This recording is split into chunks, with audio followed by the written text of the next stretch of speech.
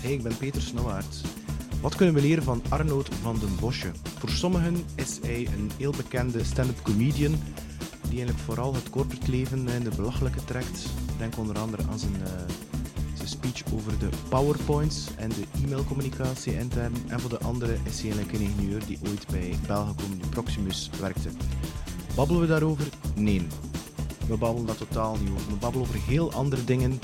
En eigenlijk is het een vervolg op de podcast van Maarten Mauvé van Cloud City, die ook Arnoud had. En ik wil iets totaal anders doen. We babbelen over innovatie, over zijn toekomstplannen, over zijn online gegeven. Heel veel zaken. Heel boeiende, diepe conversatie met Arnoud van den Bosche. Ik ben echt fan. Geniet ervan. Bye bye. Welkom bij What's on Your Mind met Peter Snauwaert. Elke week vertelt een gast over zijn of haar verhaal. En dat verhaal kan jou inspireren om je leven in handen te nemen. Arnoud. Hey, hallo. Hey. Nu, speciale avond, maar daar gaan we het niet over hebben. Want wanneer dat uitkomt, zal het wel duidelijk zijn hoe dat de Belgen het gedaan hebben. Ja. Nu, er is eigenlijk al heel veel voor jou beschikbaar online. Hè. Heel veel over het feit dat je bij de Belgacom gezeten hebt, in huurband en burn-out, Humo's Comedy Cup. Ja. En dan heel Vlaanderen en Nederland rondgetoerd hebt. En daarover gaan we vandaag niet hebben. Oké, goed. Het is een keer iets... Ja, right. Nu, Ja. Maar, kijk, dat is zo wat rondkijk bij jou. Hè. Ik heb op een podcast gehoord van de Maarten Mauvé van Cloud City. Was hij bezig over innovatie. Hè. En dat is zo'n typische hip modewoord, zo Ja. bij veel bedrijven zo. En vaak is dat zo, ja, innovatie. Maar hoe gaan we hier innoveren? Hoe gaan we dat hier doen? Jullie twee dagen kruipt er in een kelder en Ja. noemden jullie zelf Think Tank. En komt dan maar een keer iets af. Dat is voor ons superbelangrijke innovatie.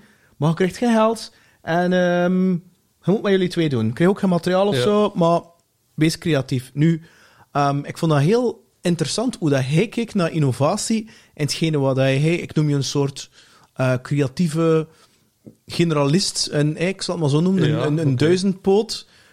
Omdat ik vind het iets te... het is te makkelijk om gewoon te zeggen, dat is een stand-up comedian of het is een ingenieur. En ik denk dat je intussen tijd veel meer mee bezig bent.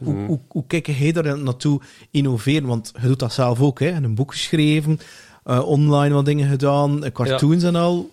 Hoe is dat iets dat je zegt, mediteer je dan in de Nandes achter een of andere ayahuasca-sessie? En denk je zo van, daar is het idee. Ja. Ik ben 3 jaar innovatieadviseur geweest. En dan krijg je dus al die grote principes van innovatie. Ik ga je even wat dingen uitleggen.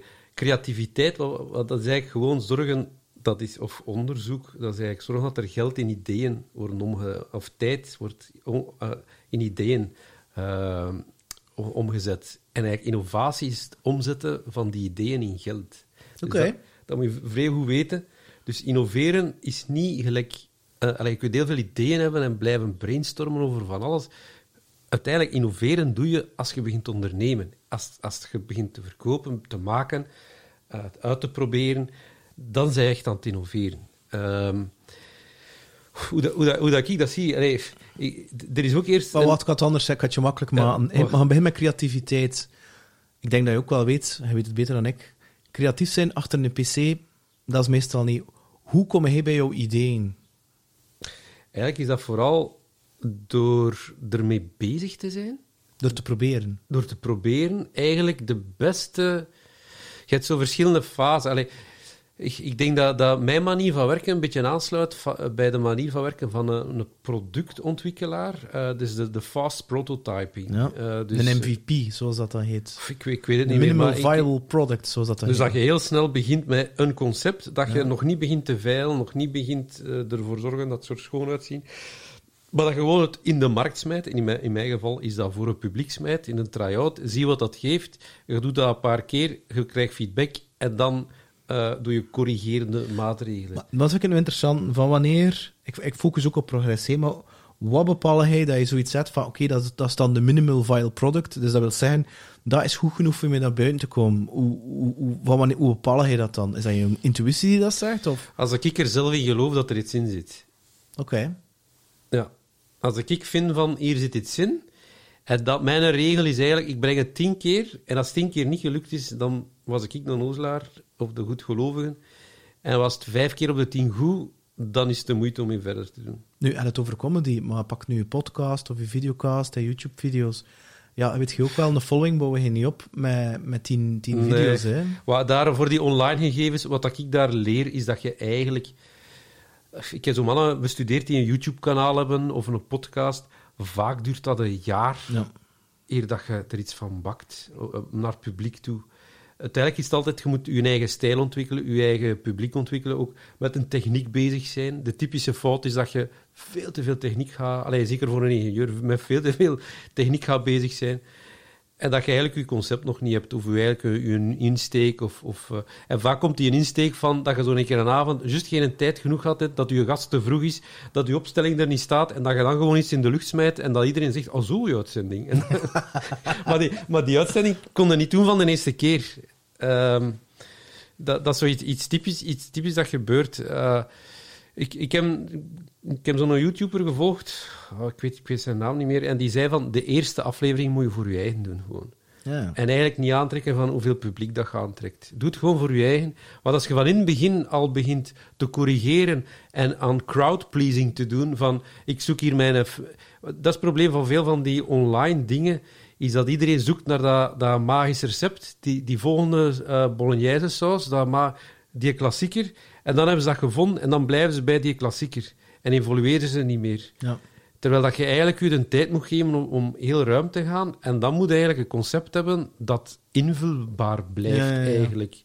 Ik kan nu een 180 graden draaien. Ik vind het interessant dat je aangehaald hebt. Je spreekt al letterlijk over... in de eerste aflevering moet je zelf doen. Ik vind eigenlijk dat je het quasi... Ik ben ook muzikant, podcaster, YouTuber, whatever. Dat je het eigenlijk, kan je zeggen, quasi altijd voor jezelf moet doen, omdat dat authentiek is wie dat hij is. Ja. En als je vanaf het moment dat je... En I know, hè. Ik bedoel, als je natuurlijk in een coverband begint te spelen, dan begint je hele rare versies te doen die in death metal zijn, dan denk ik niet dat er veel mensen gaan dansen. Dus, je moet dat nu niet aan overdrijven. Ja. Maar ik denk dat het zoeken van externe validatie, als dat je drijfveer is, denk je dat je beter ijscream verkoopt. Ik denk dat ook, ja. Maar dus in welke mate... we gaan nu serieus diep gaan. Ik kan zo vertellen, om de kalender moppen vertellen, dan gaan ze ook nog... Maar ik kan zo, in al die dingen die je gedaan hebt, vooral in de stand-up comedian, maar ook daarna ik kan niet zeggen dat je nu super populair zit, de een ken je, de ander ken je niet. Hoe hard zit je ego erin als van, moet ik kijken? Ik heb hier een paar sportpaleizen volgelopen. Ik heb hier zoveel YouTube-video's of zoveel viewers binnengehaald. Ja. Er is toch een stemmetje op een bepaald moment zet. Dat zijn zo van die lagen van succes dat je doorgaat en dan ben ik...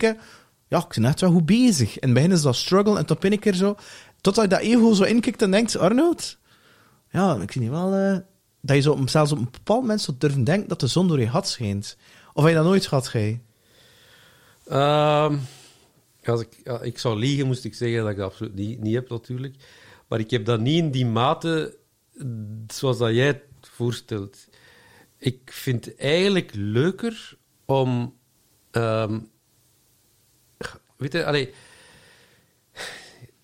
de tijd dat ik de Comedy Cup won, was dat ik zo die met dat kostuum, de ingenieur. En dat was zo dingen van, wat doet dat hier op het podium? Mm-hmm.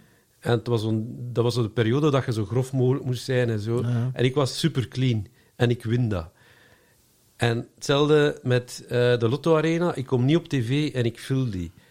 Gewoon door het feit dat ik manieren vind om zo'n beetje het systeem te hacken... Ja. Dat streelt meer mijn ego dan die... Ja. Dus of dat daar nu een zaal was van 5000 man of van 10.000, eigenlijk was dat mijn niet... Jouw drijfveer? Nee. Mijn ding was van, we gaan een keer dat vullen, 2 avonden. Het is zo'n zot idee dat we het gaan doen. Dat was een beetje de insteek. En we gaan het doen op een manier dat nog nooit gezien is. Mm. Want op de persconferentie is geen ene journalist afgekomen. Ja. Dus als we het aangekondigd hebben, dat was leeg. Dus we waren in de Lotto Arena en er is niemand van de pers afgekomen. Dat was niet interessant. Ja, goed. En dat geeft mij zoiets van, ik doe iets anders dan iemand anders op mijn manier. En dat streelt meer mijn ego, moet ik zeggen. de massa. Of Dus uiteindelijk zit er wel een klein beetje zo'n tegendraadse rebel in jou zo. Ja, maar wel een brave. Ik bedoel, ik ga niemand gewoon ambeteren of zo. Is dat een soort hacking of een soort guerrilla-marketing? Of zo'n beetje, ja... Maar zie je dat ook op je site, hè? Ik bedoel, e-mail achterlaten en als je dan je pagina verlaat, is er... De pop-up, zo, ja. Dus, en dat zijn zo van die marketing-trucken. Ja. En als je ze goed toepast, ja, is dat hilarisch, hè? Dat blijft hangen, hè? Ja, dat is ook zoiets. Ik was een van de eerste comedians die content marketing en online marketing. En e-mailadressen verzameld. E-mailadressen. Het zijn toch een algoritmes, hè? Ja, dus ik heb dat allemaal zitten uitzoeken, hoe dat de marketeers dat doen. En ik heb dat ook gedaan. En ik ben begonnen met mijn vraag was ooit gevallen, ik had zo een horen spreken over Ryanair. En die zei van, ja, het model van Ryanair is een keer dat de deuren toe zijn, zit in het vliegtuig en dan gaan ze u blijven bestoken met van alles en nog wat. Ik zeg, ja, als ze in mijn zaal zitten, ja, dan kan ik even een e-mailadres vragen, want ze kunnen toch niet weg. Dus ik heb dat beginnen ook doen. En ja, en daarmee heb ik mijn publiek kunnen opbouwen. En mijn reflectie is ook altijd geweest van, ik wil niet afhankelijk zijn van een andere partij. Nee. Dus ik wou niet afhankelijk zijn van de media, de pers, want in ene maand vinden ze u een toffe. Je zegt één ding verkeerd en je bent afgeschreven, of plots komt er nog iemand leuker of toffer dan jij. Het is niet dat je ambitie hebt voor het mee te doen aan Temptation Island of Ex on the Beach. Nee, kijk, het interesseert mij geen zier. Echt niks. Nu, hoe jong ben je nu? Ik ben 47. 47, dat is het jaar ouder dan ik. Ja. Als je zo terugkijkt en we komen de Arno tegen met een DeLorean, hè, en we komen hem tegen waar hij gestudeerd? In Gent? In Leuven. In Leuven, hè? Ik ook. Fantastisch. Alleen in Brussel en in Leuven heb ik wat gezien, maar goed. En we komen de Arno tegen die 18 is, en die voor de HDR of een of andere vakbaar staat. Wat advies zou je hem dan geven nu? Goh, jezus. Met hetgeen dat je nu allemaal weet, hè. Je kunt natuurlijk wel zeggen, ja, maar ik kan al die dingen nodig hebben voor te leren hoe dat nu staat. Maar wat zou je hem dan zeggen? Een beetje meer je hart volgen. Van in het begin. En niet te veel luisteren naar verstandige adviezen. Heb je dat veel gehad zo? Mensen die je zogenaamd advies willen geven? Ja, je hebt dat van thuis uit. Hè, zo van... je zit bij Belgacom, blijf er maar. Het is er goed. Ja. Je hebt veel congédagen. Ik heb bij Siemens ook gewerkt. Blijf er maar. Ga een keer... Dus je zit daar goed. Hè, snap je? Zo altijd die... die veilige piste kiezen. Zo, hè. Ja, misschien dat. Hè. En hoe heb je dat dan doorgebroken? Voor te zeggen van jezelf van... nee, ik leef mijn eigen leven, ik ga nu mijn hart volgen. Hoe heb je dat ontdekt? Is er dan iets gebeurd? Zelfmoordneiging, drugsverslavingen, weet ik veel wat toestanden. Meestal is dat dan zo'n moment dat je denkt van oké, nu ga ik mijn eigen leven leven, in plaats van een verwachting van een ander. Ik denk bij mij, mijn drijfveer was bijzonder negatief in de zin dat ik heel ongelukkig was. Ik was echt ongelukkig in die corporate sfeer. Ik kon dat allemaal, ik kreeg bonussen, maar diep in mijn hart was ik gewoon doodongelukkig. En ik voelde eigenlijk moet ik op mijn eigen benen staan. Ik ben eigenlijk iemand die heel graag zijn autonomie heeft. En dus eigenlijk... Dus, hoe zeggen ze het? Dus een negatieve motivatie doet u lopen, maar geeft u geen richting. Ja. En een positieve motivatie geeft u een richting. Ah, zo is het. Dus je zegt, ik wil hieruit, maar ik wist niet waar naartoe. Ja. En een beetje dat eigenlijk. En... Maar hoe is dat dan gekomen? Is dat een beetje meer naar mijn hart luisteren? Want, ik ben ook een man, nu doe ik dat ook, naar mijn hart luisteren, en ik denk, of naar mijn buik en mijn hart, een beetje minder mijn hoofd, omdat ik zo vrij in mijn hoofd gekweekt ben. Maar dat toch wel, ik denk dat dat maar rond mijn 39, 40ste gekomen is, hè? Bij een man, zijn verstand komt pas vanaf zijn 42, zeggen ze. Dat is echt verstand. Ja. Wijsheid. Wat heb ik nog gehoord? Dat je tot je 40ste leeft in functie van een ander, en vanaf je 40ste in functie van je eigen. Hè. En bij de ene is dat 40, bij de andere 45. Ja. Want toen op je 40ste tijd, ongeveer, als je dat vergelijkt met 30, op je 40ste tijd toch wel zoiets van, weet je wel, fuck it, ik ga geen moeite mee doen voor een ander zijn verwachting Ja. rond te doen. Ik doe gewoon mijn hoesting, toch? Allee, ik heb dat toch vrij hard. Ja, ik doe graag mijn hoesting, maar ik ben ook geen pottenbreker. Ik ga ook niet conflict gaan opzoeken. Nee, dat ook niet natuurlijk, hè, maar goed. Maar als het mij niet aanstaat, dan ga ik, of neem ik gewoon afscheid, of ga ik gewoon weg, of zeg ik van, sorry, het gaat niet. Ja, voor mij was dat moeilijk om ook met mensen te breken in het begin van mijn carrière, comedycarrière, ik was gewoon te loyaal eigenlijk naar mensen toe. Dus dat heb ik ook moeten leren van eigenlijk is beter van gewoon te zeggen, ja, spijtig, het gaat niet. Maar het is dan meer business mind. Dat is business. Ik heb, ja... Het is niet omdat je goed product hebt dat het dat voor zijn eigen verkoopt. Nee. Goh. Nee, maar dat weet je niet. Hè. Dan moet je blijven... Het voordeel van die comedy is dat je direct feedback krijgt van je publiek of van je markt. In marketingtermen. Dus je weet dat je goed bezig bent. Als ze lachen en naamkaartjes komen vragen, dan weet je dat je gewoon goed bezig bent.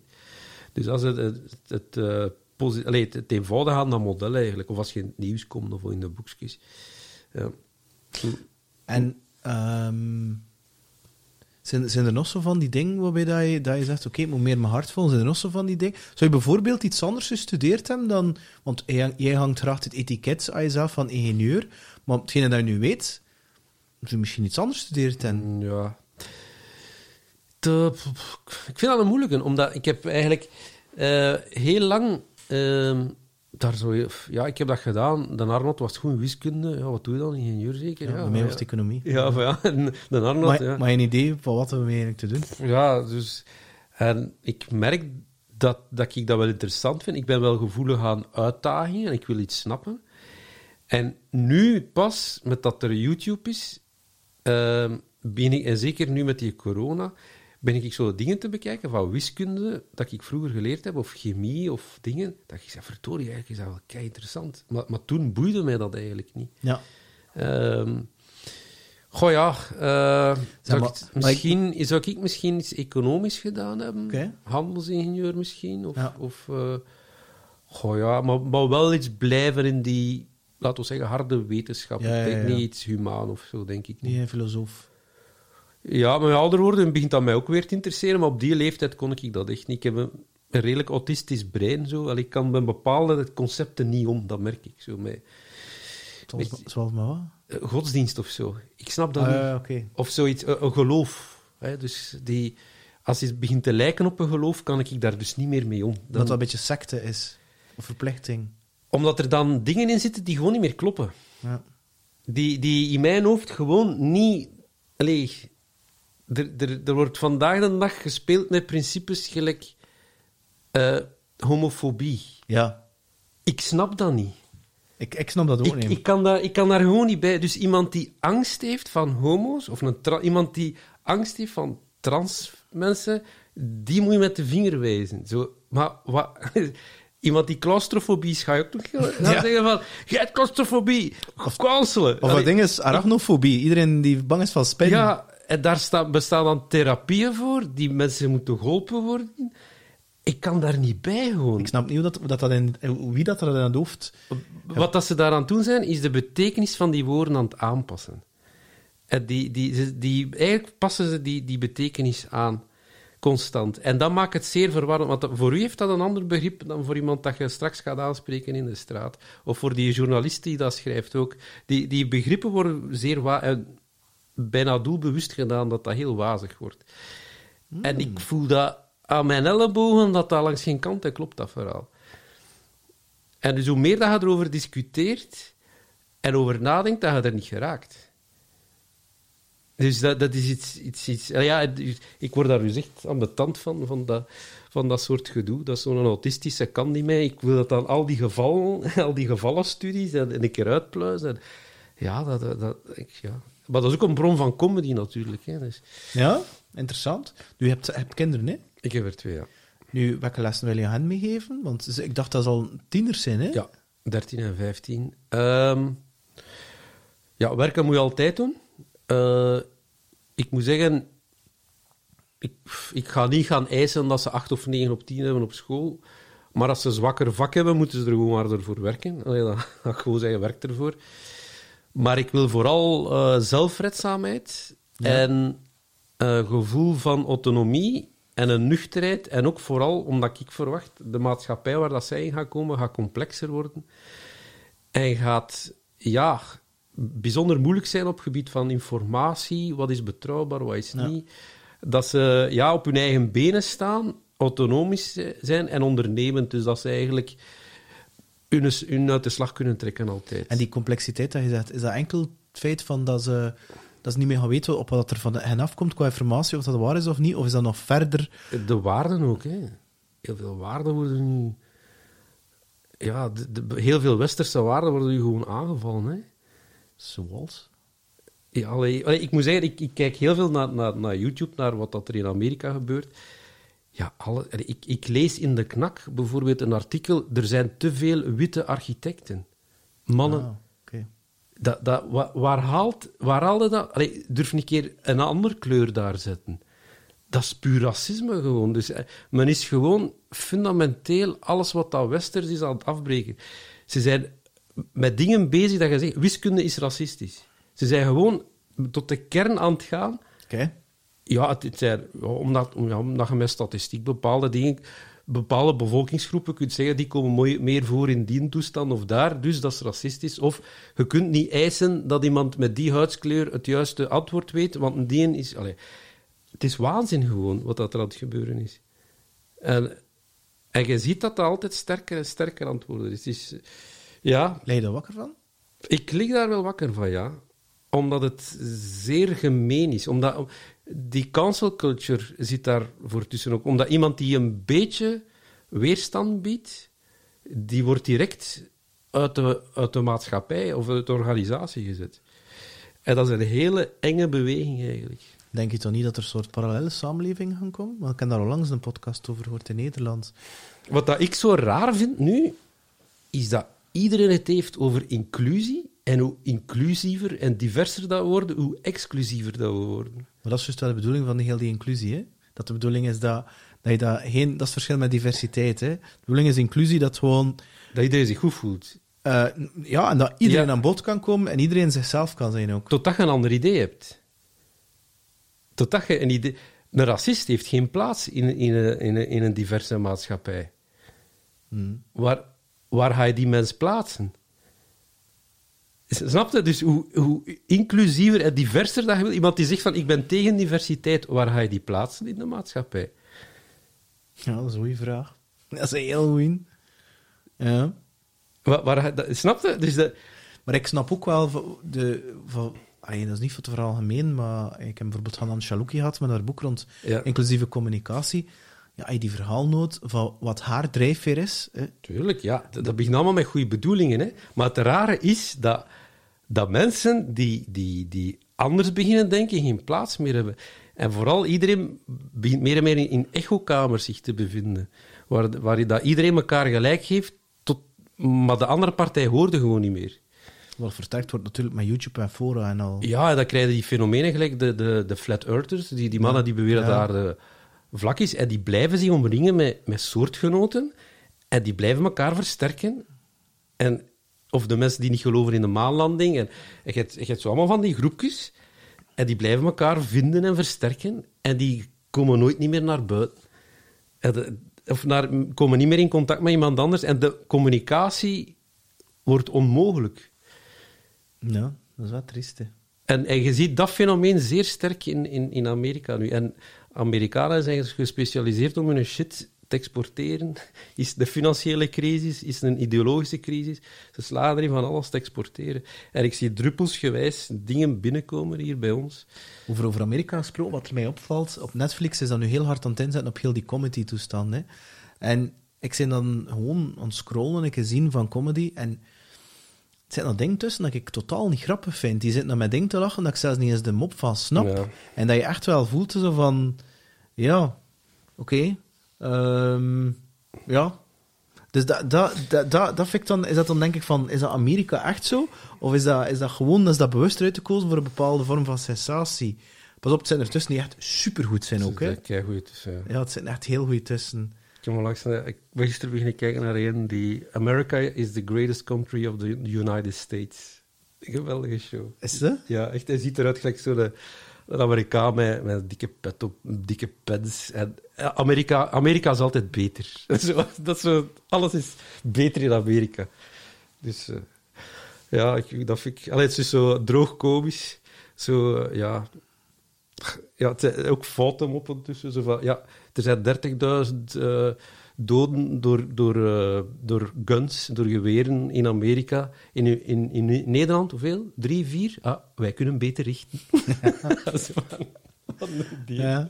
Constant, ja. Ja. Maar het wordt eigenaardig. Vooral door die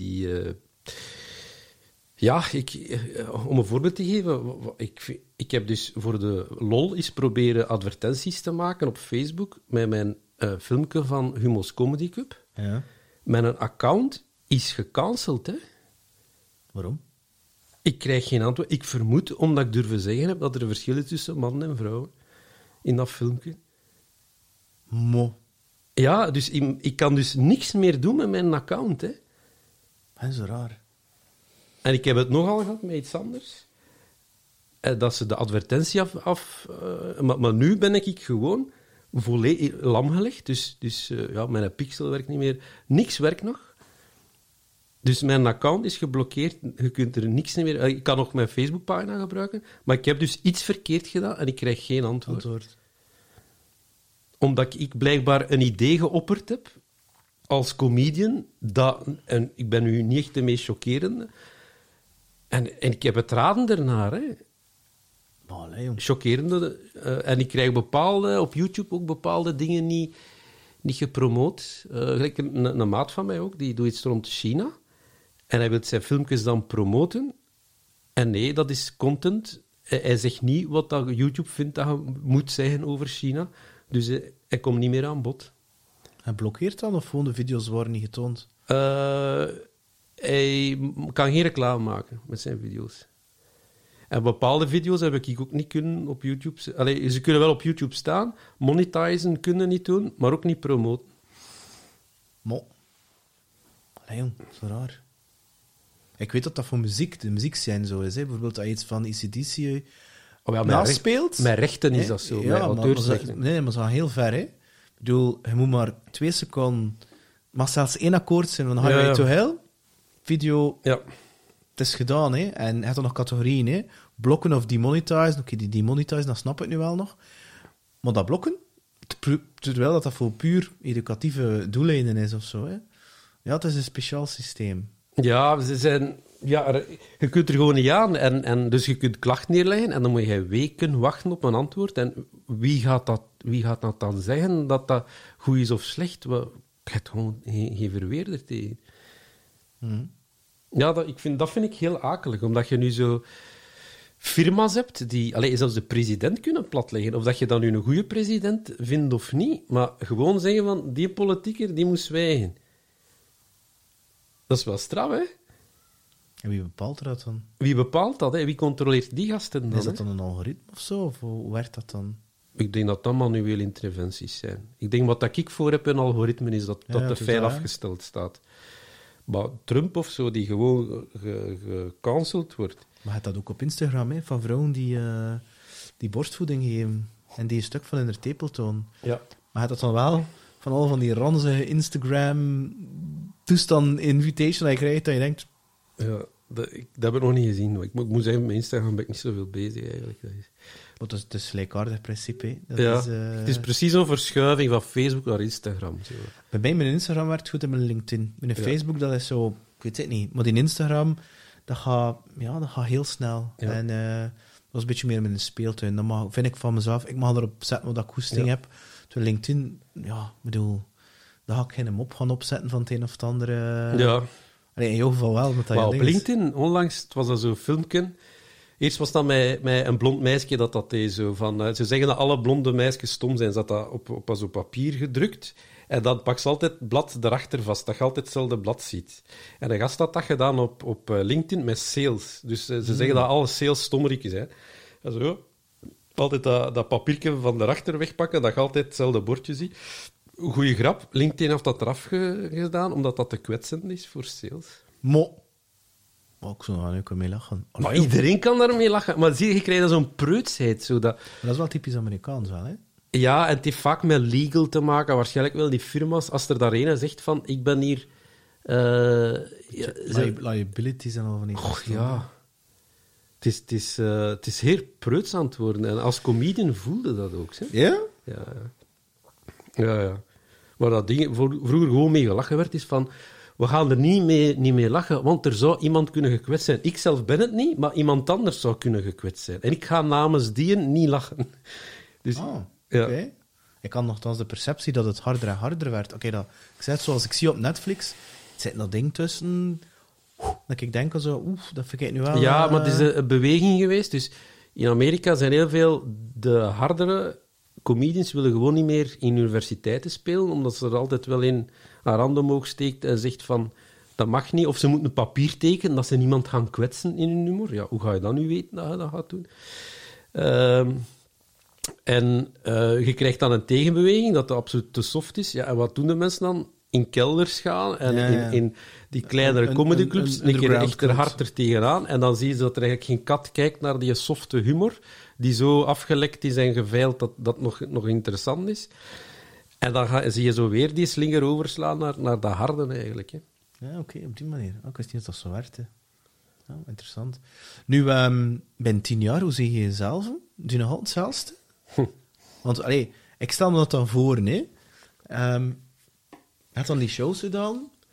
Ja, soms is dat leuk voor een keer iets anders te doen ook. Ja. Hè? Dat je zegt van, ik kan je niet zeggen dat je een tuinbedrijf gaat starten, maar ik kan me wel inbeelden en zo, dat je zoiets zegt, ik zie mezelf, ik weet dat dit niet, hè. Ik bedoel, door onder andere je podcasting, waar je nu een aantal vragen krijgt vanuit de bedrijfswereld, dat is nu nog een makkelijke, vind ik, want dat is nu nog te linken. Ja.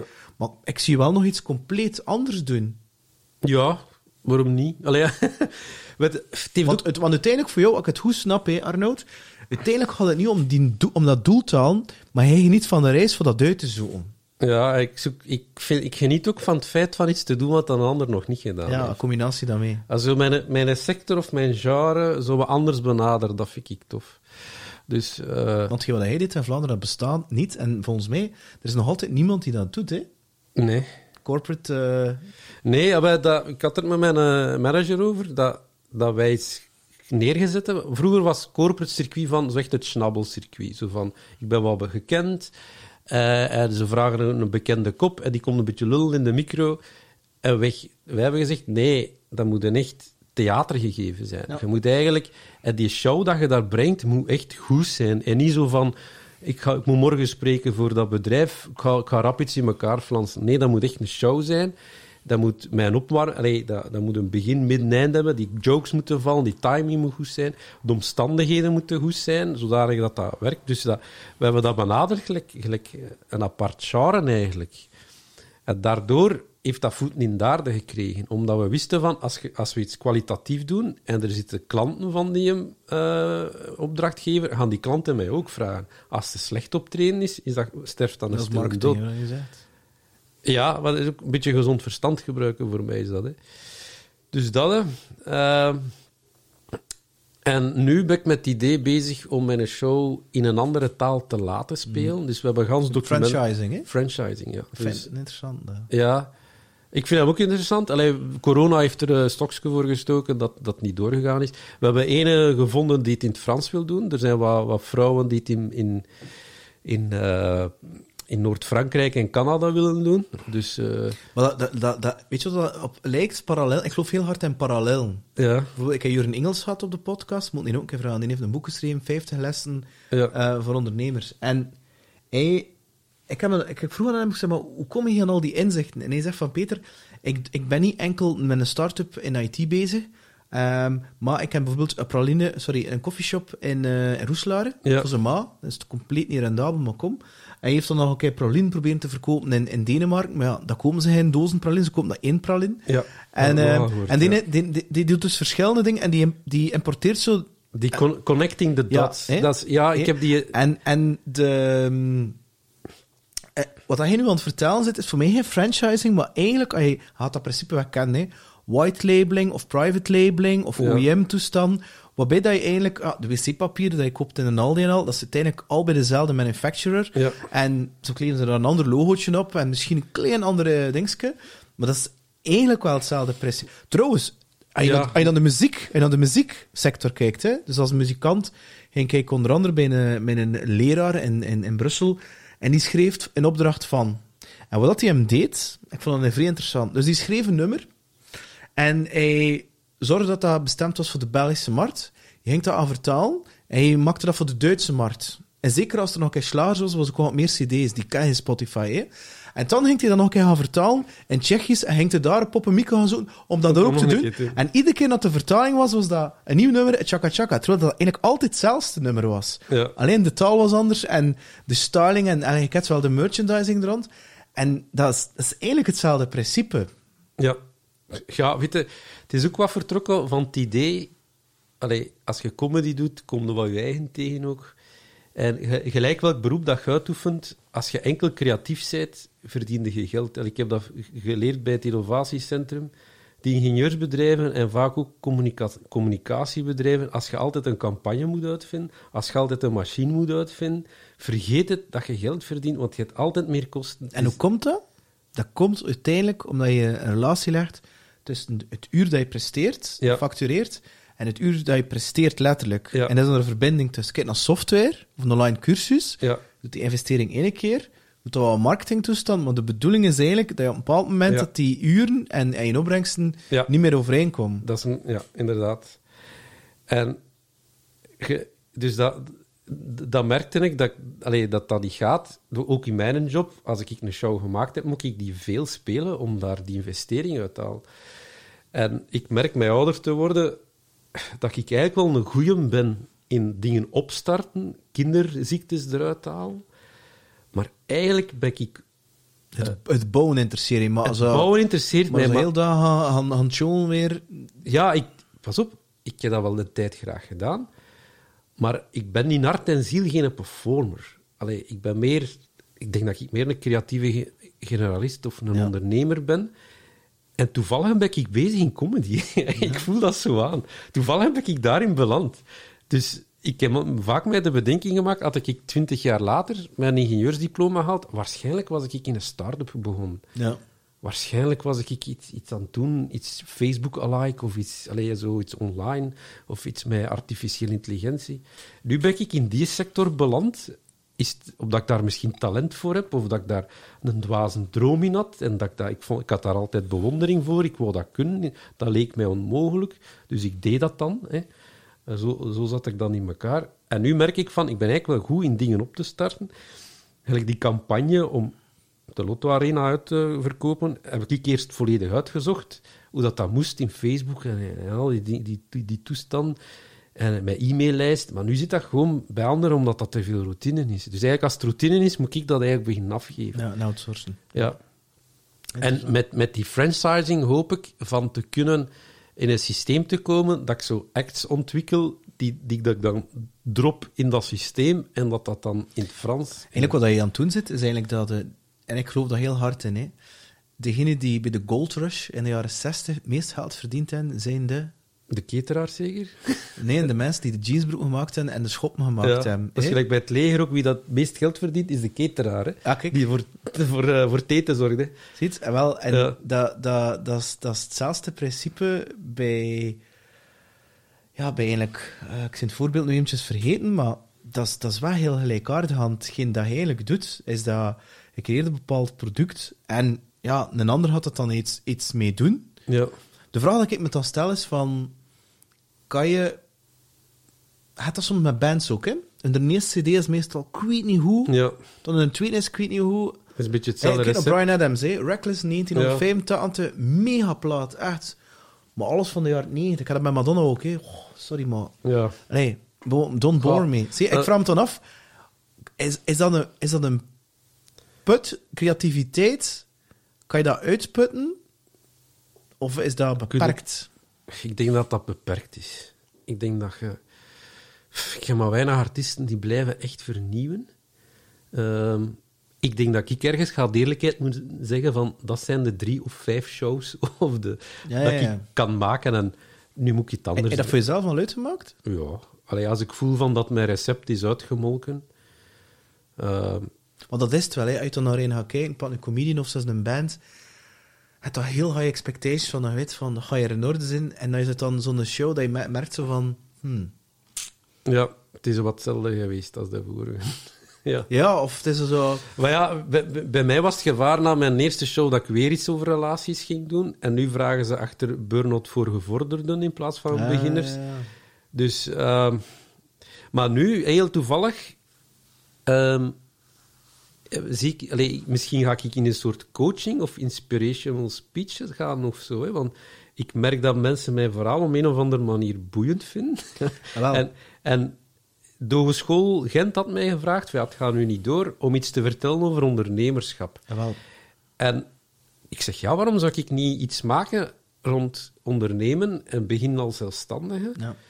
Want ik denk dat veel jonge mensen dat gaan moeten doen, omdat je ziet nu al, ze beginnen in loondienst, maar in bijberoep doen ze nog iets anders bij. Is het theatertechnieker of is het een webshop met keramiek? Of De hustle, omdat ze eigenlijk al gewoon niet meer toekomen met een...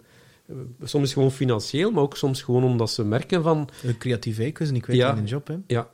En ik denk dat daar veel vraag gaan naar zijn. En ik zit zo ergens in mijn hoofd van iets te doen, van is het een soort TED-talk of zo, of een inspirational speech. Dus ik zit daar nog wat gevrongen van... Ik mag daar niet tegen, want dat is iets dat heel tijd in mijn hoofd zit omdat je aan het vertellen bent. Als je...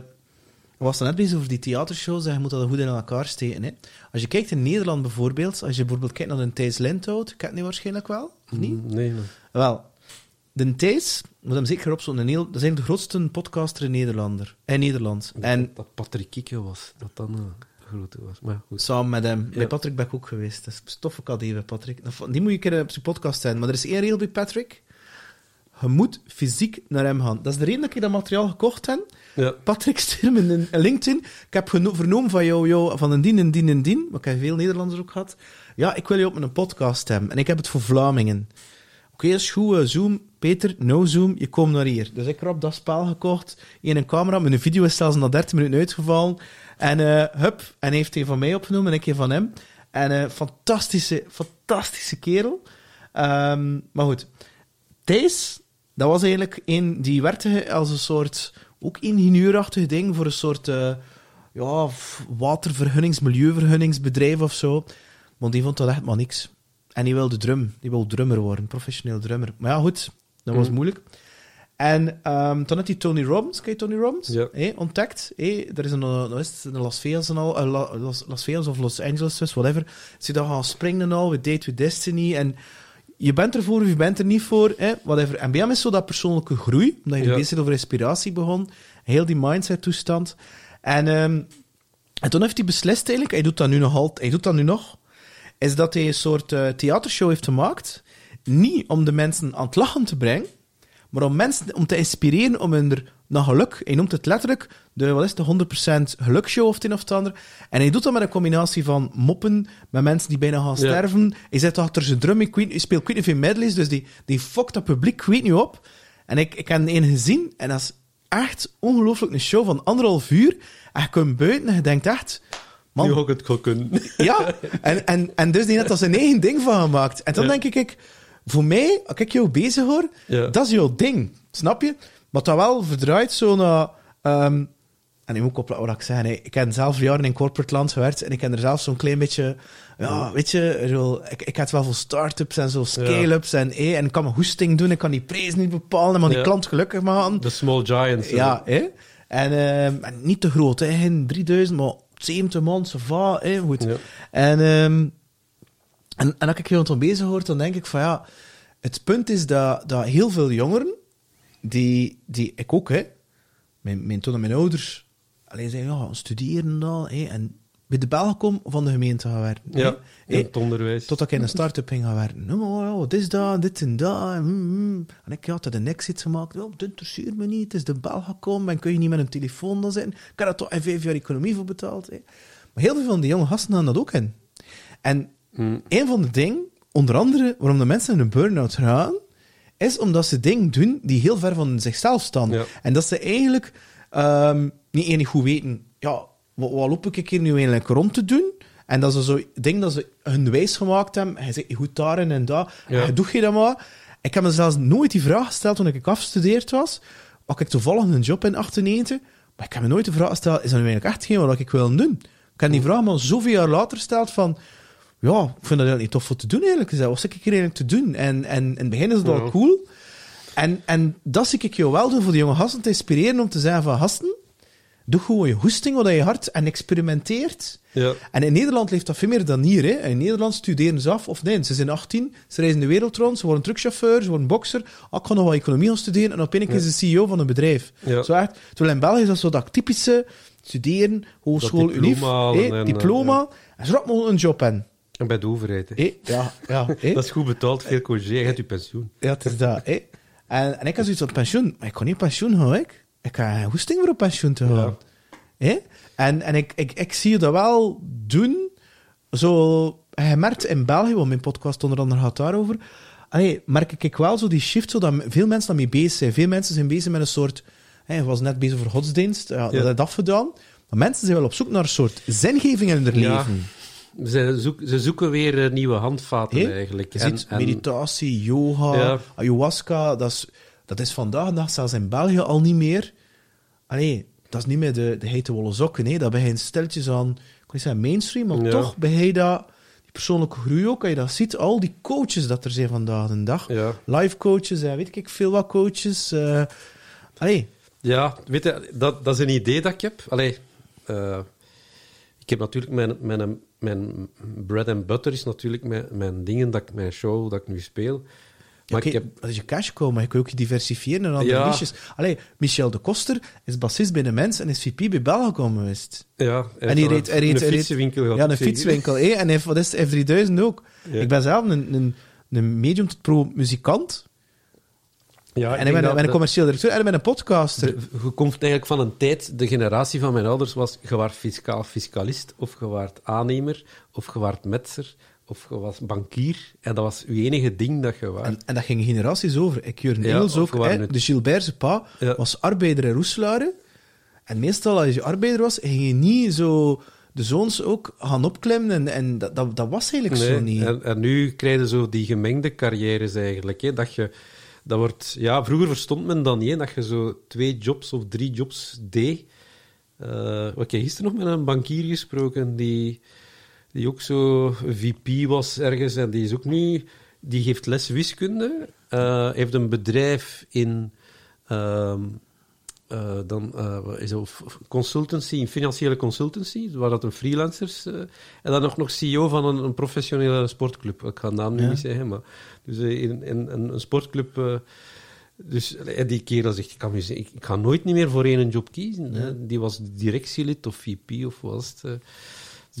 Het leven is te schoon om u te beperken tot één activiteit. Maar dat is omdat wij echt geloven van onszelf, dat we enkel maar dat komen.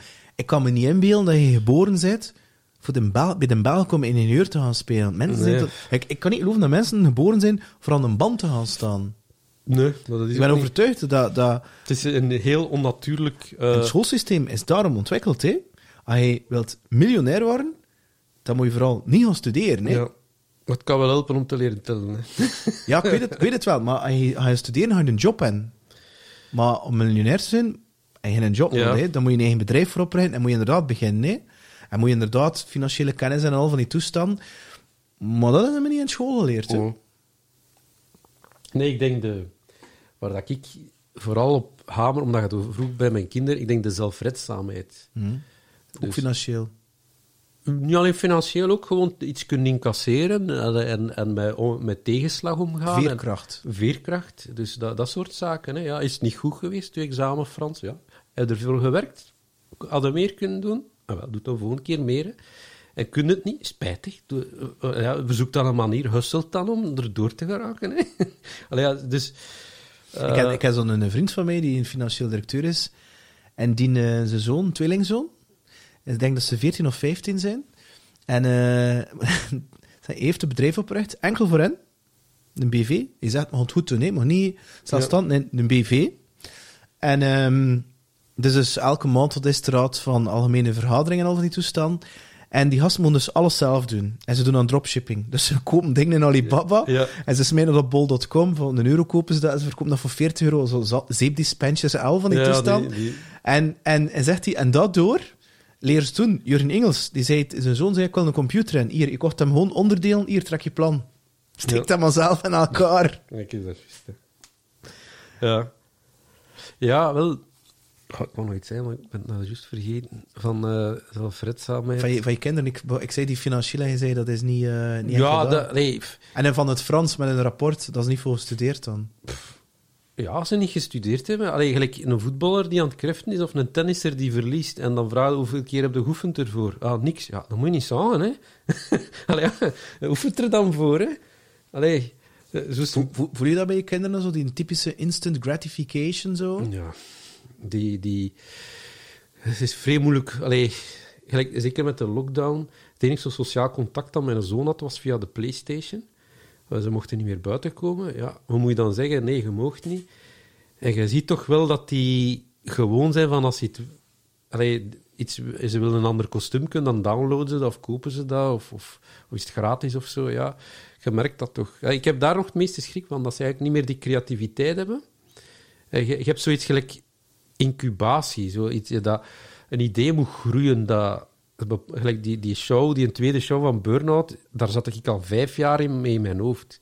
Die eerste show heeft 3 jaar geduurd eer dat gerijpt heeft. Ja, dat rijpen. Bij mij heeft dat 2 jaar geduurd en ik begon met mijn podcast. En eerst heb ik ook begonnen met YouTube-video's rond verkoop. En het is pas door gasten te vragen en ik dacht, hey, dat is nog toffer, ik ga dat zo doen. Ja. Maar ik heb wel 2 jaar geleden moeten beginnen met dat idee en hoe ga ik dat vormgeven en hoe gaat dat manifesteren. Ja, en je mag niet te veel nadenken. Ook uiteindelijk moet je gewoon beginnen. Mijn grootste probleem met de podcast was van oei, kom naar buiten en het gaat niet hilarisch zijn. Want iedereen zegt, Arno, het gaat podcast, het gaat de max zijn. Maar je kunt geen uur per week gewoon een nieuwe show maken. Allee. Maar ja, dat is zo typisch die cliché van comedians. Ja. Dat is zo, Arnold is erbij, het zal grappig zijn. Maar dat is echt hetzelfde zo, de Peter werkt in een IT, kan ik in mijn PC komen herstellen? Ja. Nee, ik verkoop die software, maar ik ken daar geen hol van. Dat is gelijk. Of pak ik je gitaar mee, speel ik een liedje. €300 alsjeblieft. Waarom? Is dat je passie? Nee, dat is ook een job. Ja. Allee, dat is zo... Arnold, zit ik in grappen? Dat is zo... Wat is dat nu voor het? Verschrikkelijk. En ik zeg toch ook niet... Zie je loodgieter, kom ik in mijn buis niet herstellen met mijn thuis? Of je ziet een tandarts, moet ik kijken. Op een receptie dat ik in muil loop. Zo. Of dameskappers. Ik ken zo'n dameskapper. Die mens, als die op skireis is rond nieuwjaar, die steekt hem weg in zijn hotelkamer. Hè. Al die vrouwen komen... Oh, maar, zei hij hier, kunnen hij mijn haar doen voor straks? Ja, die gast zegt... Ga wij, hè. Ik ben hier om te skiën. Hè. Het is al gans. Ja, ik heb artrose in mijn vingeren van te knippen als ze dagen. Ik moet het niet weten. Hè. Ja, dus ja. Meestal laat ik dat uitoven als ze er gewoon niet op reageren. Maar, ja. Heb je ook zogenaamde haters? Dat valt mee. Waarschijnlijk wel. Maar het is niet als een naar jou was zo... Ik ken mijn derde gast zeker, was een jonge gast die op zijn 9e begonnen is met een YouTube-kanaal. Met zo van die katvideo's. Ik had dat al zo... Dat is intussen al 10, 12, 15 jaar geleden. Ja, jong. Die mensen was... In België was dat vrij populair, zo 50.000 subs. Dat is al veel, hè? Ja, dat is al deftig. En er zijn letterlijk gasten als een huis is voor hem te vermoorden. Hè? Zo van, ga je komen zoeken en al. En pleeg nu zelfmoord tegen iemand van 10 jaar, 11 jaar. Ik denk van, gasten, serieus?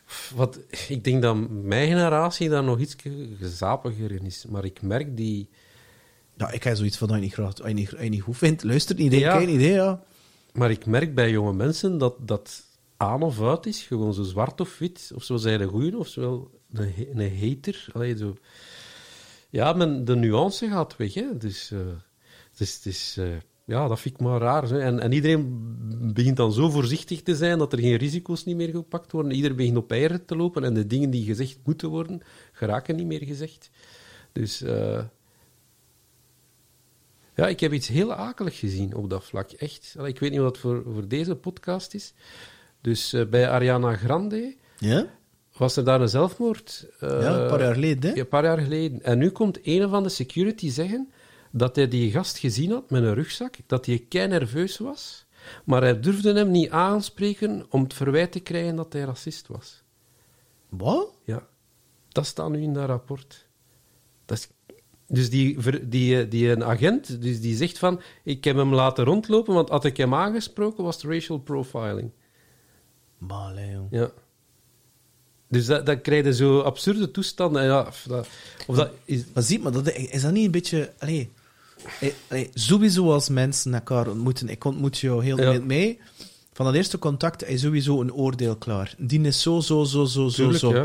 En dan is het, vind ik, de truc om te bewust te zijn, kan er nu een oordeel over die persoon? Ja. Ik laat hem dat los. Ik ga gewoon... En ik ga met die persoon in dialoog. Je vroeg eigenlijk, wat zou je moeten doen als je 18 jaar bent? Eigenlijk, de les dat ik nu zou geven van, spreek een keer met je vijand. Spreek een keer met de mensen dat je niet kunt verdragen. Ga een keer uit je comfortzone. Ga een keer, dus als je ingenieur bent en je houdt niet van gelovige mensen, ga met gelovige mensen. Ik dacht dat ik zei met de sales. Ja, maar... snap je? Als je 18 jaar... Of heb je een ekel aan mensen die autosport doen en je bent een groen of zo, gaat ermee gaan spreken. Ik heb nooit... Eigenlijk, dat zou nu de boodschap... Omdat je dan... En je zult dan ook misschien beter verstaan waarom dat die mensen daardoor geïnteresseerd zijn of gepassioneerd of geïndoctrineerd. Of, je gaat er beter begrip voor hebben. Ik ga natuurlijk geen details even... in contact komen met iemand die getuige is van Jehovah. Mm. En dat lag niet aan zijn hoofd, maar toevallig ben ik te weten gekomen in de bedrijfswereld. Ja. Maar natuurlijk, podcasting is nieuwsgierig zijn, dus ik heb dan gewoon podcasting avant la lettre in de auto. Die kerel volledig uitgevraagd. Puur uit nieuwsgierigheid, zonder oordeel. Natuurlijk, die zeggen dingen dat ik denk van ja... In mijn wereld klopt dat niet, ja. Of mij, ik bedoel, maar who am I? Ja. Ik wou hem laten vertellen, voor echt te snappen. Maar dat is een fantastische kerel. Oké, hij heeft dat, maar... Hey, ik ben zelfs naar de begrafenis van zijn pa geweest. Ik wilde dat echt meemaken met een aantal gasten voor hem te ondersteunen. Maar het is ook het is een fantastische kerel. Ja. En ja, dan natuurlijk altijd mensen die zo... Oké, je moet niet bij mij komen dan mee. Dat heb ik niet gezegd, hè. Je moet er niet komen aanmelden daarvoor, voor dat soort toestanden. Maar ga wel komen een tas koffie drinken en babbelen of van alles. Maar niet over dat. Oké? Geen geloof. Hè? Ik bedoel, spiritualiteit tot daar aan toe. Maar daar... Ja. Interesseert me niet. Ja, en ik vind dat was wel heel leerzaam voor een keer iemand te spreken, voor die... Ik zeg het, met die vooroordeel. Ik bedoel, er zit daar altijd wel een mens achter. Ja. Er zit altijd wel... Op het eerste zicht denk je van, dat is een onnozelaar. Ja, en er zit altijd een reden achter waarom dat die persoon zo is. Ja. Soms is dat generatie na generatie. Ja, weet je, ze zeggen dat ook letterlijk. Neem de kind. Laat je opgroeien van 0 tot 8. En alles wat je meemaakt tot 8 jaar, dan, dat is een softwareprogramma voor de rest van zijn leven. Dat is die stem in zijn hoofd. Je ziet niet oefenen, je ziet een domme kloot. Je kunt niks, je ziet niet handig, dit en dat. En hij blijft er maar herhalen. De ouders, de school, omgeving, whatever. Je ziet slordig, je ziet links aan de alles. Die software, die blijft dat voor de rest van zijn leven herhalen. Ik voel me niet goed genoeg. Ik kan niet een goede liefde krijgen van mijn papa. Wat doen ze dan? Ik weet niet wat rare dingen in de 20, 30 jaren voor zo bedrijven veel geld binnenhalen. Because I want my daddy to love me. En je lacht ermee, maar ik ken effectief al zo'n cases gezien. En vandaar dat ook een van de verklaringen is van never judge a book by its cover. En ik weet dat dat niet makkelijk is, hè. Vandaar ook heel die racisme-debat. Ik ken hier een team die inderdaad van Marokkaanse afkomst is. Zelfs ik kan er zo een beetje, met een ding mag ik eraan vragen. En een paar mensen, kijk, het is niet verkeerd bedoeld, maar ik zou een aantal dingen wel weten. Dus met team rond te zijn, ik mag me alles vragen. Er zijn taboes. Ik ben doorgegaan en wel minder gaan lachen. En sindsdien is die rook verdwenen. Ja. En die band is gewoon super. En dat is gewoon dat je denkt, oké, maar Peter, dat zit zo niet, hè. Dat zit veel genuanceerd. Het is veel grijzer dan je eigenlijk denkt. Maar je denkt zo vrij rap, die kotjes, zo is dat dan, en zo. En zo werkt het niet, hè. Ik heb onlangs een heel interessante kerel gehoord, en die zei van, dat je geen connectie kunt leggen met mensen als je ze niet kunt kwetsen. Oké. En... Dus als ik alleen maar met je over het weer mag praten, en hoe was je dag? En vertel eens, heb je in de file gestaan? Ik ga u nooit leren kennen. Snapte? Maar ik moet een keer een opmerking kunnen maken dat even onder uw vel kruipt, om te zien... Risico nemen dus. Ja. En dat is een beetje het gevaar dat je nu krijgt. En in die corporate zie je dat nu, met al die policies en dat voorzichtig gedoe, dat niemand nog iets durft zeggen. En niemand voelt zich nog geconnecteerd eigenlijk met een andere. Dus de samenhang gaat eruit, iedereen wordt eenzaam enzovoort. Omdat niemand nog iets echt durft zeggen tegen elkaar uit angst van te kwetsen. Maar je moet juist het recht hebben van iemand te kunnen kwetsen. En je moet juist die harde communicatie kunnen doen. Zo die...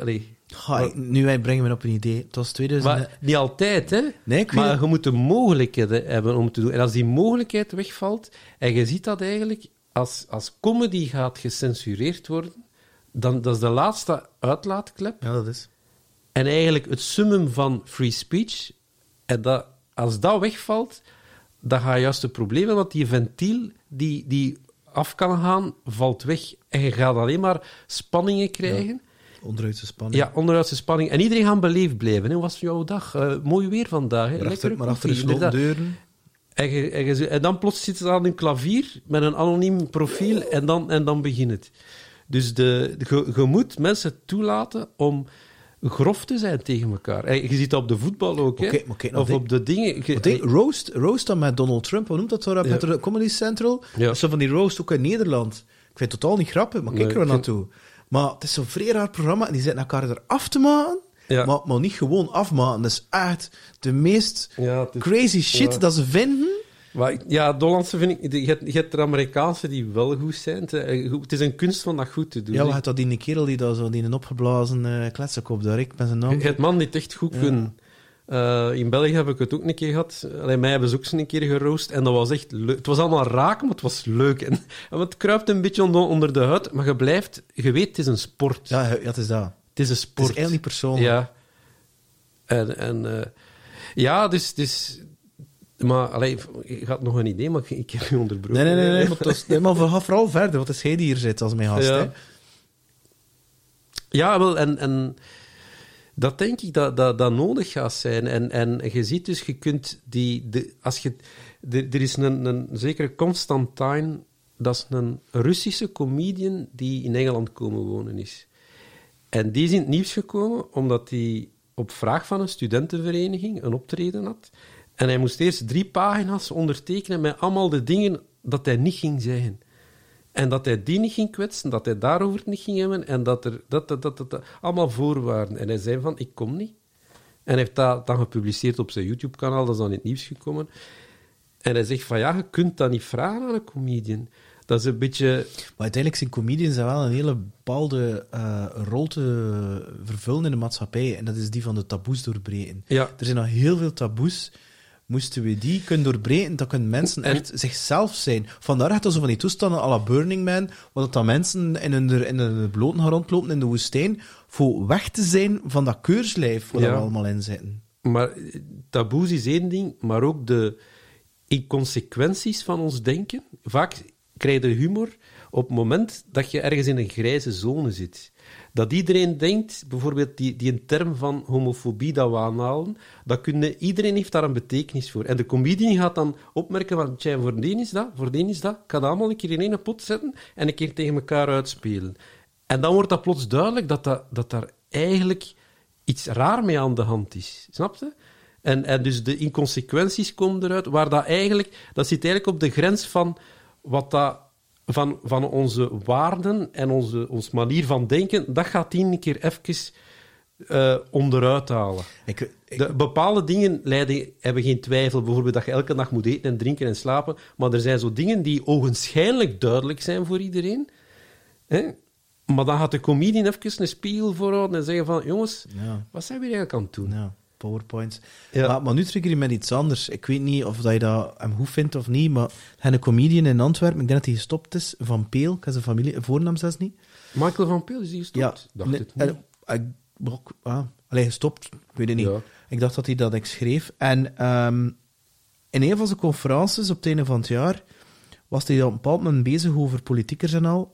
En hij maakte op een keer de brug van het syndroom van Down. Mm. En dat is me zo bijgebleven dat het op een keer van super humoristisch naar absurdisch, want dat is een beetje zijn stijl, naar... Ja. En hij maakte de link naar Syndroom van Down. En hij deed dat op zo'n manier dat zodanig respectvol was. En hij zei zo van, zegt hij, ik weet eigenlijk niet wie dat er hier de goeie of de gelukkige zijn. Die politiekers die rondlopen en wij die zo... Of die mensen van Syndroom van Down, want die mensen zijn altijd gelukkig, die zien een bloem, oh, een bloem. En ik vond dat was nu een keer, want ja, dat is typisch ook zo'n gevoelig thema. Ja. En die pakte dat zodanig aan dat dat zo heel, ja, dat werd zo, ik weet niet, dat was niet meer grappig, Ja. maar dat was er zo nailed, dat Ja. was zo, Raak. ja, dat was zo, damn. Ja. Maar dat is eigenlijk echt wel zo heel filosofisch zelf, terwijl dat een comedy show was. En dat was zo, wow, Ja, wat is maar dat hier? wat dat we met z'n allen nog onderschatten, en ik heb dat ergens van een Jood geleerd. Ergens in de geschiedenis is er één Joodse rabbijnen zijn dat. Hè. Dus die is beginnen humor gebruiken in zijn dat speech. Ik weet niet hoe dat noemt. Bij ons zijn dat preken. Hè. Die is beginnen humor gebruiken omdat ze weten, op het moment dat je humor gebruikt en je plaatst dat goed, dan gaan er eigenlijk poorten open. Emotionele poorten open. En op dat moment kun je een bericht erin krijgen. Waar dat daarvoor iedereen zit van, ja, het zal wel zeker... Of, gelijk dat je zegt van een PowerPoint-presentatie, er gaat geen één poort open in het hoofd van de mensen. Maar op het moment dat je humor gebruikt en vlak daarna je boodschap binnenduwt, dan geraakt die binnen. En dat is dat fenomeen wat dat je daar krijgt. En nu eigenlijk een belangrijke marketingtruc, een nieuwe Ja, maar marketing... het ding is, je moet het wel eerlijk doen. Hè. Als je het manipulatief doet... Kijk, nu, dat is het, hè. De intentie moet puur zijn. En mensen voelen Ja. direct als je intentie puur is en authentiek is, of wat bullshit. Dat is iets dat je intuïtief aanvoelt. Hè. Ja. En dat is een rare... Dus die authenticiteit, dat je dat voelt zo. En je ziet... Vind je dat een rare? Dat is toch makkelijk? Maar je moet dat een beetje op trainen. Maar ik ben zo niet geleerd. Nee, het rare is dat iedereen dat voelt. Je ziet... Iedereen voelt het. Binnen 2 seconden weet je toch, full of bullshit of... Ja, ik zou dat wel... Maar het kan zo gepolijst zijn dat het allemaal lijkt. En toch ga je altijd daar een deel van de mensen... Heb je ooit mensen moeten aanwerven? Ik heb nog nooit mensen moeten aanwerven. Nee. Ik soms wel. Je hebt ook kandidaten. En soms komen ze langs. Ook verkopers. Dat zijn KD's. En die kunnen goede dingen zeggen. En toch weet je ergens diep van binnen... There is something wrong here. There is something. En ik heb intussen het geleerd... Ja. If it feels off, it is off. Dus wat doe ik dan? Ik creëer dan een nieuwe meeting, zet die met andere collega's, en ik doe dat van andere teams. Hè. En dan ga ik gaan luisteren en zo van... doe je dat nu omdat ik Peter ben, of doe je dat naar mijn titel? Want er is een groot verschil tussen. Mensen gaan zich soms anders gedragen dan een titel. Hè. En dan zit je er soms wat mensen die... Ik ken er zelfs iemand die me dat zei, dat hij zelfs de secretaresse of administratieve medewerker, die ook die persoon mocht zien. En hij deed dat expres opzettelijk om te zien dat die persoon zich echt gedraagt. Want sommige mensen beginnen zich dan authentisch gedragen en al. En als die zei van...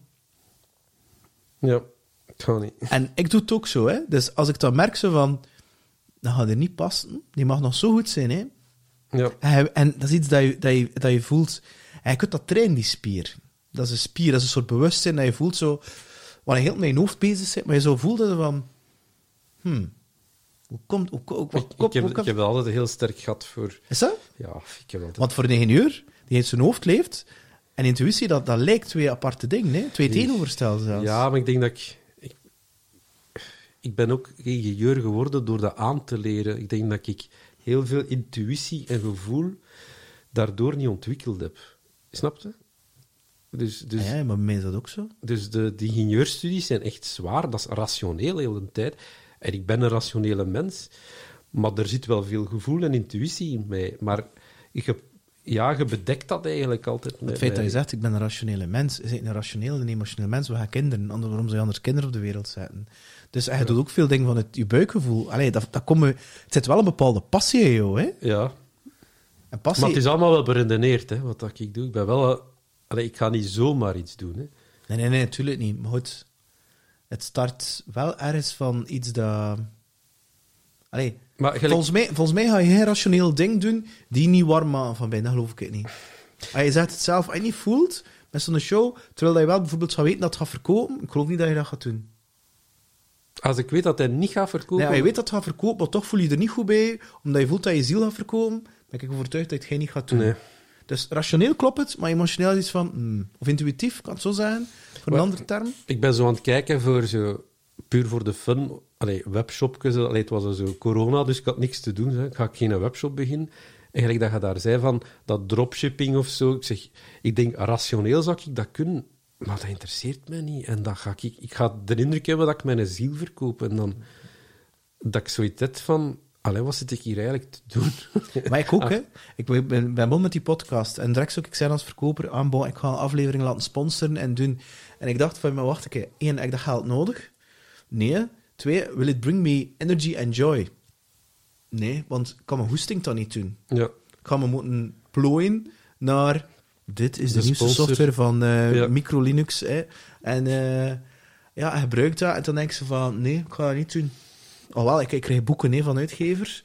Maar ze weten ook wel... Ik ga wel mijn gedacht zijn. Allee, ik kan die mensen niet pakken, Ja. maar ik ga die wel gaan challengen. Hè. Ik denk van, ja, oké, maar hoe zie je dat en dat en dat? En meestal is dat super positief in het algemeen. Maar ja, ik vind... Dat is voor mij dan belangrijk. Dat authentiek is, dat je zo... Ja, je ziel niet verkoopt, vind ik. Ja, en zeker als het begint met een hobbyproject. Dus- Ja, maar dat is het. maar het ding Maar met anders geef je dat dan toch op? het ding bij een comedian is dat je moet authentiek zijn. Je hebt geen keuze. Of je moet zo'n danig goede acteur zijn. Wow, Arnoud had dat direct door, toch? Ja, Hij moet toch een- ik zie als acteurs comedy doen, zie ik dat. Hè. Een comedian is eigenlijk in wezen een prutser op podium. Allemaal is dan een prutser. Maar die doet vanuit zijn eigen, waardoor dat goed is. Die vertrekt vanuit zijn eigen onkunde. Allee, ik heb ooit dat gehoord. Een acteur wil alle rollen spelen, behalve zichzelf. Ja, kijk, ziet. En een comedian wil maar één rol spelen. Eindelijk zichzelf. Ja, maar En dat is een beetje de essentie van... En die zoekt ook naar jezelf. En ja, je evolueert ook. Dat is eigenlijk het hele boeiende eraan, natuurlijk. Hè. er is misschien een link tussen ingenieurschap en comedy. Dat zijn altijd een beetje de nerds in de industrie. Ja, waarschijnlijk. En ja, die zijn ook begaan met hun vak. Hè. Die, wat asociaal vaak ook. Dat, mensen verstaan die ook niet. Allee, dus vaak heb je ook zo kleine clusters. Zet ingenieurs te samen. En die hebben bepaalde gesprekken. Zet comedians te samen. Die hebben bepaalde gesprekken.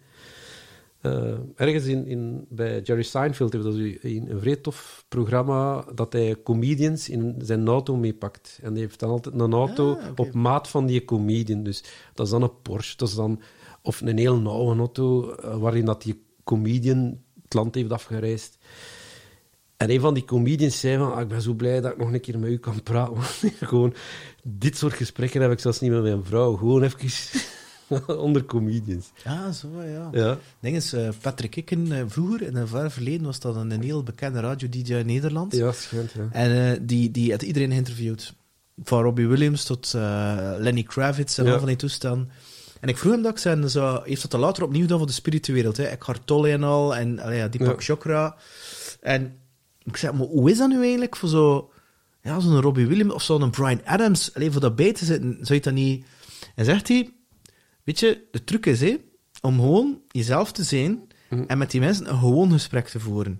Met Robbie Williams, ik wist dat dat een voetbalfan was, ik het truitje mee van het helftal, en we waren met voetbal bezig. Ja. En die zei achteraf, had er zo van die mensen, die zei, ja, next, nee, ik ben bezig met hem, langer.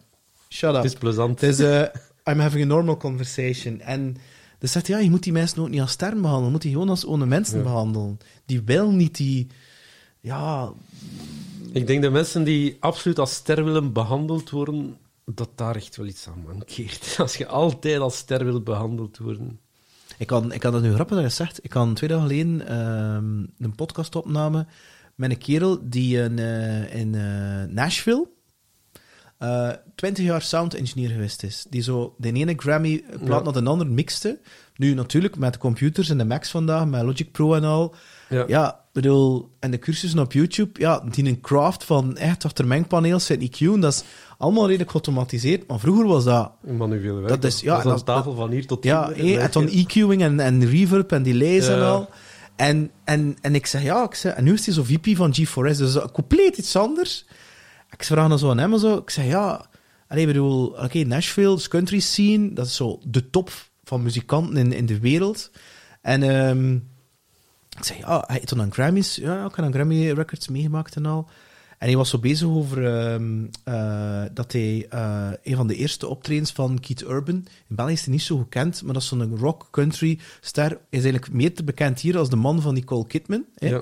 Een ongelooflijke performer, gitarist, zanger, allerlei wild, dus ongelooflijk goed.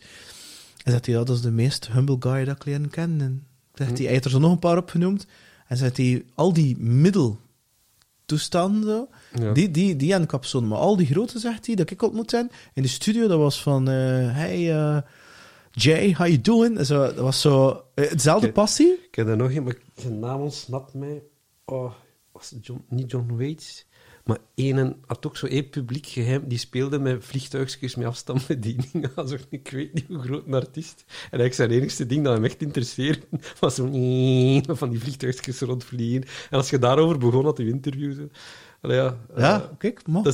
Ja, bij zijn naam, misschien komt zijn naam. Maar ik kan u zeggen, als ik tussen andere comedians zit of wat, dat is over een beetje de vrouw, de kinderen, de voetbalnieuws. Een beetje, intern nieuws.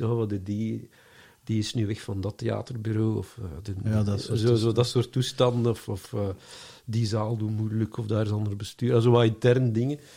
Bestaat dat in je hoofd, concurrentie? Toekoer, ik ga het nu niet over comedy, maar toekoer, bestaat dat? Maar voor mij bestaat dat dus niet. Omdat er is maar één Arnoud. Ik mag alles leren aan jou, en toch ga je dat anders doen dan mij. Ja, nee. Ik mag je zelfs met gitaar geven, met versterker, dezelfde klank, en toch ga je anders klinken dan ja. Ik heb daar ook minder... Ook omdat ik de neiging heb om altijd zo iets op te zoeken waar dan nog niemand zit.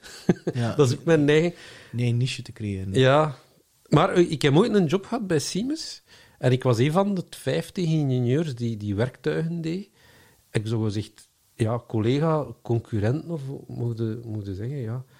En dat interesseerde mij al niet meer. Omdat er zijn hier 49 anderen die het ook al kunnen. Dus dat interesseerde mij gewoon. Ik zei, vraag het aan die. Dat is niet mijn taak gewoon. Nu, een laatste vraagje. Je werkt eigenlijk heel veel alleen.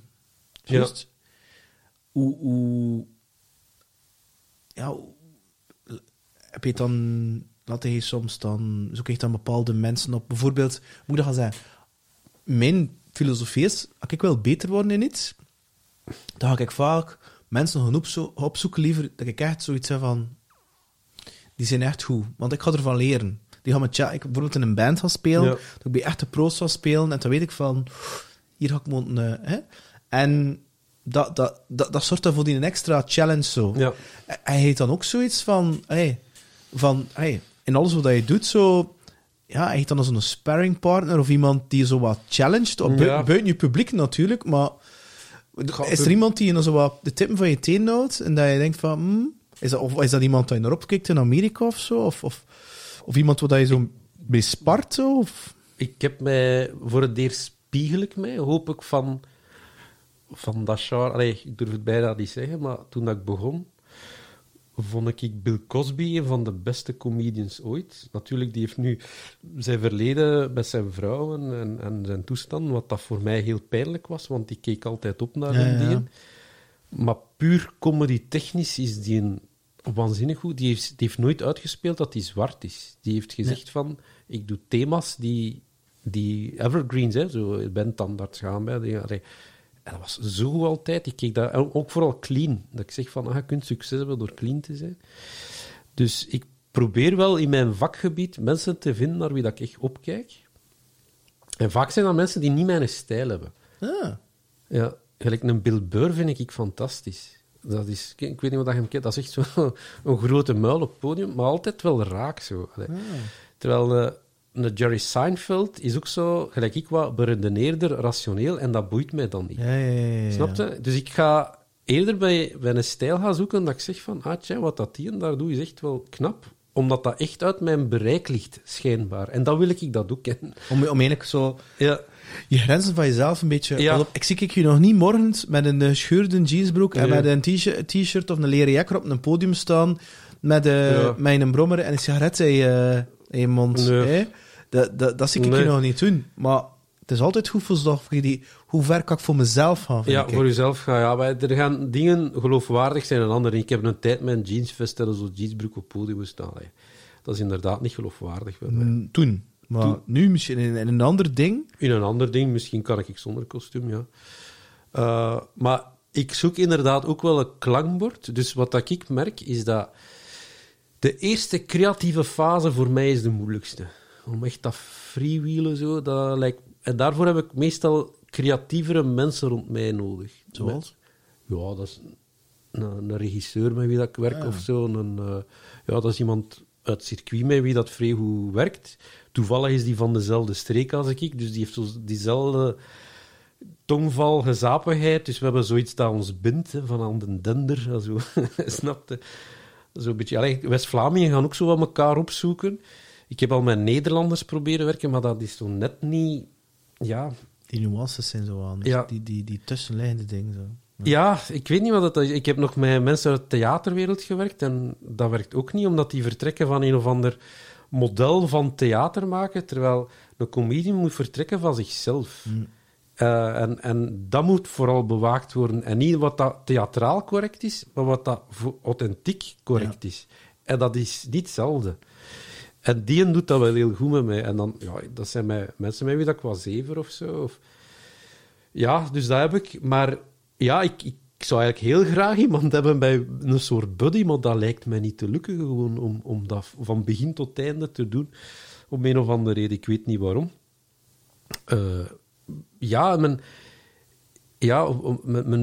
Blijkbaar vindt men het moeilijk om met mij te werken om een of andere reden. Nochtans, ik ben geen contraire of zo, maar ja, dit is niet makkelijk. En daardoor ben ik genoodzaakt van alleen te werken. Ja, oké. Niet altijd dat ik dat zo graag doe, hè, maar... Dus blijkbaar werkt mijn verstand gewoon anders.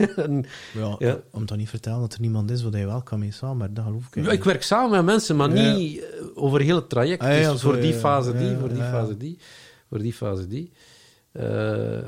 Maar zo'n iemand die mij wat klankbord, en wat gewoon eerlijk feedback geeft. Het ergste feedback dat je kunt krijgen is van fans. Hè. Dat is altijd heel goed zo. Maar moet je dat niet weten dat het goed was? Ik wil weten wat... Dat het niet goed was. Ja, of wat heb ik geraakt, wat heb ik goed gedaan, wat niet. Dus dat... dus dat alleen werken, dat zit er ergens voor een stuk in. Maar langs een andere kant heb ik wel graag mensen rond mij die mij versterken. Hè. Ja. Alright, kan je laten gaan, want anders is dat, hè.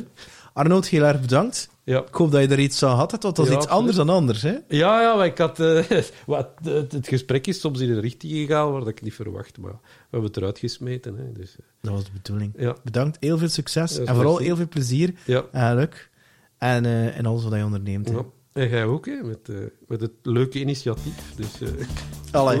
Merci. Bye-bye. Tot de volgende keer. Peter hier. Dankjewel voor het luisteren naar opnieuw een boeiende aflevering van What's on Your Mind van een boeiende gast. Laat me vooral weten wat je ervan vindt en subscribe via piercegrow.com. Dankjewel. Bye.